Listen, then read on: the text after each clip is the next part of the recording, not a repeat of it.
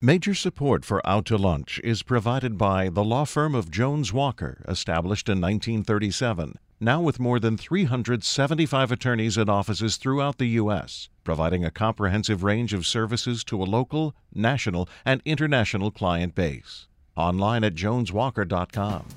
Additional support provided by Resource Management, Inc. From Commander's Palace Restaurant in the Garden District in New Orleans, we're out to lunch with Peter Ricchiuti. Peter Ricchiuti is Tulane University's A.B. Freeman School of Business professor and economist. It's business, New Orleans style. Hi, I'm Peter Ricchiuti. Once a week, I have lunch at Commander's Palace and invite guests from the world of New Orleans business to join me. It doesn't seem all that long ago that businesses were debating whether it was worthwhile getting into the whole internet thing and having a website. Now it seems like having a website is old-fashioned. What you really need is an app. And if your business isn't tweeting on Twitter and networking on LinkedIn or posting pics on Facebook, well, you might as well move to the country and grow corn. Social media marketing has grown so quickly and become such an important tool that we now have a new breed of specialists who know how to manipulate it. My guests today are two of New Orleans' leading ninjas of social media and online marketing. Megan Hargroder is the founder of Conversations, focused on using social media to make small businesses effective online. And Will Scott is the founder of Search Influence, the largest online marketing firm on the Gulf Coast, working with over 1,000 local businesses. Will and Megan, thanks for joining me on Out to Lunch. Thanks for having me, Peter. It's good to have you guys here. I've been looking forward to the show. Megan, social media is still a whole new world to most people in business. It's been around for such a short time. Twitter was only created in 2006. That's post-Katrina. That's the way we define things around here. Does anybody in social media marketing really know what's going on? Or are you like the TV madmen of the 1960s, pioneers who are figuring out the power of this new medium as you go? So I've been doing this for a few years now, which is pretty much the bulk of my professional career. So in my mind, it's like, yeah, we're all doing this, right? This is real. This is like an everyday thing. And when people say, what is a Twitter? I'm like, what, really? Is that a thing? But it's still I feel like that's indicative of the digital divide in the city and in the country overall, that there's still like a lot of people who don't get it, a lot of people who haven't jumped on the bandwagon. But they will. It's basically a new form of news. Now, you came over here from Acadiana. Yes. And you did some TV broadcasting back over there, and then you just jumped into this. I heard one story about how you got into it in the first place. You were bartering to get into a yoga class? Yeah, I was. When I first moved to the city, I was doing communications for a nonprofit. And nonprofits don't pay very well here, we've learned especially. That. So I couldn't afford to take yoga classes, but I want to take classes like every day. So I went to the owner of the yoga studio and was like, hey, I can build you this Facebook page and this Twitter account and get more people to come to class. And she's like, how? And I was like, you just watch. And she's like, okay. And so she gave me free classes in exchange for basically building up her online presence. And how'd it work out? Great for everyone. Lots more people started coming to the studio. It was relatively new. So, there were like 4 or 5 people in a class, and then all of a sudden there were like 15, 20 people in a class. And I got to do yoga for free. Is that what you still charge? Is basically you receive no cash, you just get yoga lessons for your funding here. What is it? That must have been kind of the aha moment for you that this could be a business. That wasn't it, actually. It was whenever the owner of that studio happens to be a really well-known graphic designer also. And then so she started pitching me to her clients saying like, oh, you have to use this girl. She does amazing work. And so that's when I started getting clients for pay, which wasn't something that had occurred to me before she started introducing me to people. Wow. And what's next for this whole realm here? What's going to occur next? Anything and everything. Okay. I don't want to scale the company too big just because I like to have control and I like to be able to like jump off, and I don't want to really be managing people because that's just not my style. I have one employee now and she's amazing. Her name's Julia. But I think I would like to take it more to seminar and workshop series as opposed to just consulting and management type work, and eventually, I started writing a book. So it seems like you're carving all new ground in here, and so you're working on seminars and such. There's no template to work out here. I mean, everything's changing every day. I mean, is that exciting or is that scary? No, that's exciting. There's no template. So what you do is you build a template, and then all the time you're adjusting that template, and you're learning new things, and you're building it, and you're making it better and better and better. And which is also like an edge for me in the industry, because people in general, they learn something and they get comfortable with it, and then they manipulate and just continue to do that, and then they scale it. Whereas I'm very, very interested in making things better all the time. So by constantly measuring and adjusting and making things better, it makes everything better. And it's been really successful so far, which has been exciting. I find it interesting, the idea that you would do something and then you would become complacent and scale it, which is what I just heard you say. Yeah. That by being a small operation, you feel like you have the flexibility to learn and test and do all of those sorts of things. And I would challenge you on that, because I think that we as a large organization, and we're 45 people in uptown New Orleans, we're the largest of our kind within a good day's drive.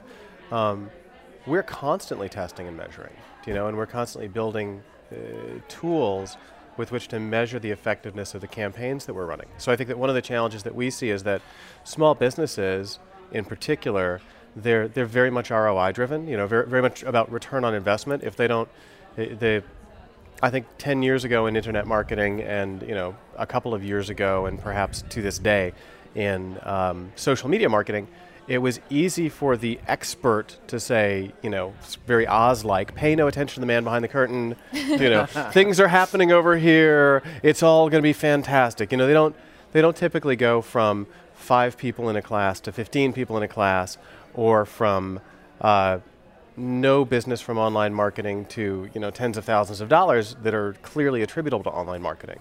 So I think that the thing that I would challenge you with is that sometimes scale has the benefit of being able to assign people to testing and measuring. Now, certainly, if there are things that work well and you can build systems around scaling them, scale the heck out of it. But I think particularly as Facebook changes everything, right? I mean, it wasn't but 6 months ago that Facebook's ads went from being only in the margin to now being in the actual stream, and when people discount Facebook's value, they say Facebook isn't valuable because they have no mobile strategy. Well, a couple of months ago, Facebook enabled us to actually advertise directly in the mobile feed. So it's not marginalized, it's right there in your face. And I joke that I'm now able to advertise to my wife in bed, right? Because I know, right? No, that's what we're going to lead the show with. Go ahead. No. But the challenge was, her interaction with Facebook, because she's got a real job, she's our COO, so she actually tells people what to do. The rest of us get to play on Facebook all day. And so the only time that she was engaged with Facebook was at night. She's laying down, she's, got Everybody Loves Raymond in the background, and she's catching up with the girlfriends that she grew up with in Iowa on Facebook. And she was invisible to me as a marketer, right? She was, even though half of America's on Facebook, I couldn't touch her with marketing. And so at the moment that Facebook enabled me to target ads that are going to show up on her mobile device, when she's laying there in bed, bam, I've got her. Right? And that's where I think the tipping point is the point at which you're so ubiquitous that you're in their freaking pocket, right? Nothing more local than my pocket. Yeah, and now that I realize your wife is from Iowa, I feel bad about making that corn reference earlier. So there's but Will, as I understand it, your company, Search Influences, is a little broader than just social media. You're an online search company, and you create web-based marketing, and you've been doing this since 1994. So in this respect, you're an old guy. But one of the attractive elements of social media is that it's free, and I imagine I could get a college kid, say, to tweet about my business for an hour a day for a six-pack and a cheeseburger. How do you convince existing clients to work social media into their established marketing? I think so. Certainly you could get a college kid to tweet about your business for a six-pack and a cheeseburger, but the challenge is you couldn't get that college kid to ever understand what a return on investment means. Right? So while they may have the ability to type with their thumbs faster than I can with all 10 fingers, they're not going to be able to come back and track that to real business results. So we're sitting here in Commander's Palace. What is Commander's Palace interested in? They're interested in putting butts in the seats. They're interested in filling rooms like the one we sit in with private parties. And so unless there is a way for that activity, that, thumbing the day away, to actually turn into trackable results for businesses that matter, who cares? And that's always the great mystery in marketing, right, is to be able to show people that this is where those people came from. Is that getting easier? Absolutely. I've joked for a long time that, the classic line about marketing is, 50% of my marketing budget is wasted if only I knew which 50%. Well, the great thing about online marketing is that it is so inherently trackable that you know exactly which 50% is not working, and you can just stop doing it. Both of you help me on this. A new restaurant opens in town, and let's say you're both pitching them to run their social media. How do you open that up? I don't know. I don't usually start a conversation pitching. I start a conversation listening. So I guess that's a weird That's a very good point. question for me to answer. So they tell you about their business and where they stand, and I don't so much. I like to have a long conversation with people originally if I'm going to go into a structure where I'm going to be managing their social media. Because the other thing is that people never know what they need. People will come in and be like, "Oh, I need this Facebook page and do some Facebook posts for me." And it's why is that what you think you need? And what are your business challenges? And what are your business goals? And then, here's what we can do. Based on your business goals, here's some campaigns that we can start to target those things. And then let's measure this in 2 weeks, and then let's measure this in a month, and let's see if that was effective. Kind of what Will was saying. None of us can go into this situation, this is still a new medium, and say oh, you're a restaurant, so we're going to do X, Y, Z, and that's going to deliver X, Y, Z to you. No, we don't know. We think that this is going to be the most beneficial thing to you, but in 2 weeks we might get data that says, oh, that sucked. And actually, you can kill this whole thing completely and just start doing more of this because that actually worked. So each one of these is custom. It has to be. Yeah, that's, I guess, what I would have missed early on. It's not there's a format for restaurants and there's a format for hardware stores. And there is a format. I mean, in general, there is a format. It's just a tailored format. Well, it's nice to have big data, right? I mean, because it's a lot easier to make decisions when you're able to look at 200 clients worth of data than just a couple, because then you can start to see trends. And we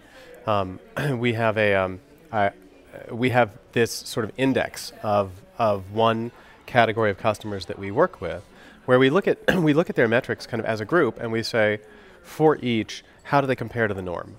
So we can say on a monthly basis, are you above or are you? It's almost like a stock market index, in that we can look across an entire category and say, how is this one doing as compared to the rest? Is this a seasonal issue? Is this just they got lucky with earned media or news somewhere? And I think that there is real value to that, to the point of, and I think Megan's got a really good point, which is that the one thing that you're not going to know unequivocally is what drives value for every business. You can have some ideas, right? You can, I sit here and I make presumptions about what's valuable to Commander's Palace. I could make similar presumptions about what's valuable to a new hamburger place or a new bar, and then of course you have to test them, right? And the quicker you can test and fail, the better decisions you can make. And as long as you can do that in a way that is both cost effective and scalable, I think it then becomes really valuable. So I think about, for instance, there's a new hamburger place, I'm not going to name them, that opened up right around the corner from our office, that for weeks leading up to their opening, they had shills posting reviews of them on Yelp and other review sites. While they weren't open? Yes. Oh, that's interesting. Right. So you're wondering, wow, how did you come to understand that was such a tasty burger, right? And on the day that they opened, they'd been publicizing it on Facebook forever. They'd been like, we're opening on Friday at 11 o'clock. And so they've got a line, right? Because people want the new. And then 11 o'clock comes and they said, no, come back in half an hour. Right? And then at 11:30, they start serving people, and it all goes to hell. And they just said, I'm sorry, you guys are going to have to come back. Give us your names and come back later. And then, one of our employees writes a negative review about this experience. And the owner of the place comes in and says, you weren't here, I've checked the videotapes, your name's not on our thing. And this is exactly the wrong way to go about it, right? So what do we know? We know that they are not adhering to best practices in building reviews being a social behavior. And there are ways to not do this, right? So if you have the template for a restaurant that says, I'm about to open, what do I need to do? It's going to include none of that. But at that point, isn't it also just standard customer service and taking that and moving it online? Oh yeah, totally. One of the first rules of good review generation is to not suck, and they unfortunately broke that rule. Yeah, wow. Totally. That should be the cardinal rule, I would imagine. Now's the time we like to do our checklist. This is a part of the show where we take a little break and ask a couple of quick questions that you probably would not find on a loan application. And Megan, I'll start with you. Do you cook? Yes. You do. And what do you make? Lately, I've been working on different vegan and gluten-free things. So you can make a gluten-free pizza crust out of cauliflower. And there's some general stuff you can pick up at Rouse's and get gluten-free pizza crust. But that's my favorite thing right now. And you grew up in kind of Crawfishville and all that, right? So this is very different. Right, exactly. Yeah, I went home last week and I had crackling boudin seafood, fried, everything, all of those things. Now we're cooking. Don't tell Jessica. Hey, Will, what about yourself? Do you cook at all? I do. I'm the breakfast guy in my house, so I tend to be the one who cooks lots of pork and eggs because that's what I love to eat. And what didn't I ask you so far today that you thought I would have asked you? That's a tough question. I think that the unasked and perhaps assumed by us question is, does this have value? Does this have value for the typical business, whether it's a local business or a national business, business to business, business to consumer? Does this social media stuff have value? And I think that the answer is unequivocally yes. The question is, are we looking at the right metrics? Are we tracking the right performance indicators for each of those businesses that we're working with? And are we trying to jam a bunch of square pegs into round holes? And I think particularly when you look at business to business, for example, their definition of what is a valuable engagement in social media is very different than a local small business or a burger place that's trying to open up. And so the question is, how do you then define whatever the performance indicators are that are going to matter to them, and then how do you track them so that, because if you can't measure it, you can't fix it. But I think that the big question is, does this have value? And I want to say that across the board, in all of the clients that we have worked with, it delivers value. And Megan, what didn't I ask you that you thought I'd ask you about? I really thought you'd open with what is a pound sign? On Twitter, really? Which is actually called a hashtag. Yes. But it's just a really common question that I get from most people really? When the social media discussion starts. What is that pound sign thing? I probably would have asked that, actually. Yeah, that's a good question. You should save that for later. I will. I'll get that back in our piece. Now it's time to check the inbox. Our producer picks a question that's come in from a listener. And Grant, what have you got? Peter, I've got two questions today. One is for our guests, and the other one is for you. Oh, all right. Actually, so great. Be ready. The first one is for our guests, I think, to be polite, is from Darren Warren, who asks, advertising on regular media seems predictable. The New York Times is always the New York Times, even if the subscription goes up or down. But social media seems to change. As something gets more popular, the original market seems to desert it, so it gets less and less hip. Does it get less effective? How do you have any confidence in who or what to use? Wow. I think the seekers of the low-hanging fruit are seldom profitable, right? If you go back to Clayton Christensen and the Innovator's Dilemma, the super cool hard drive of the 1980s is not the one that was ultimately profitable. It was the one that came out for mass market that was cheaper, faster, and stronger 5 years later. So Facebook was a heck of a lot less profitable when it was only available to kids in colleges with a .edu email address.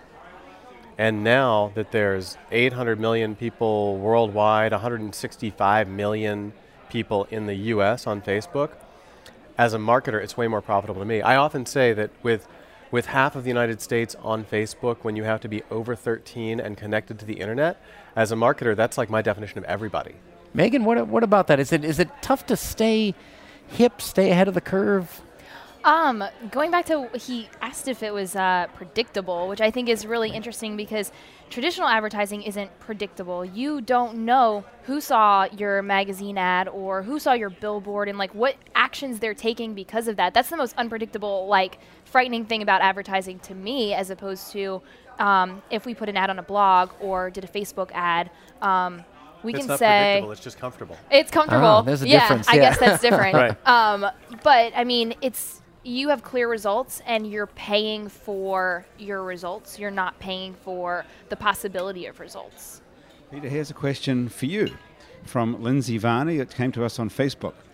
What are Peter's thoughts on the future of investing in social media?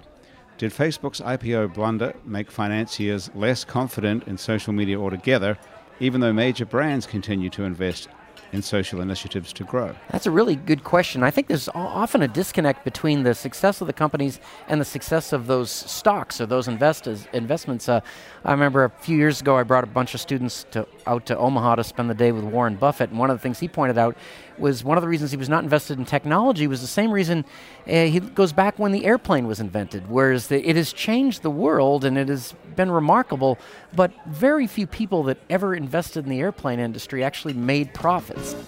Megan Hargroder, Will Scott, it's a testament to the city's Renaissance business environment that we have two social media and marketing exponents like you guys, as cutting edge as anybody in the business, working and thriving right here in New Orleans. Thanks for joining me on Out to Lunch today.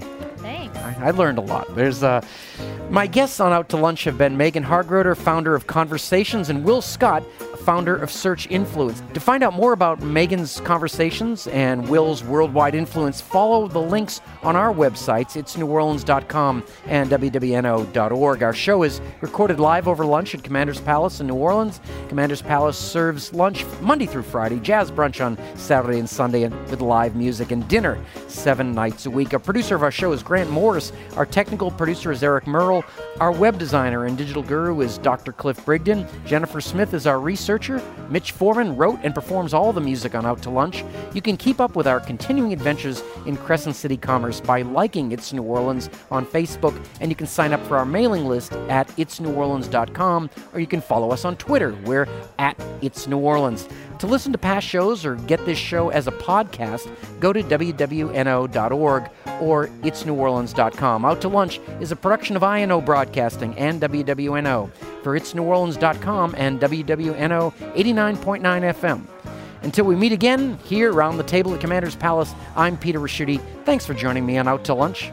Major support for Out to Lunch is provided by the law firm of Jones Walker, established in 1937, now with more than 375 attorneys and offices throughout the U.S., providing a comprehensive range of services to a local, national, and international client base. Online at joneswalker.com. Additional support provided by Resource Management, Inc.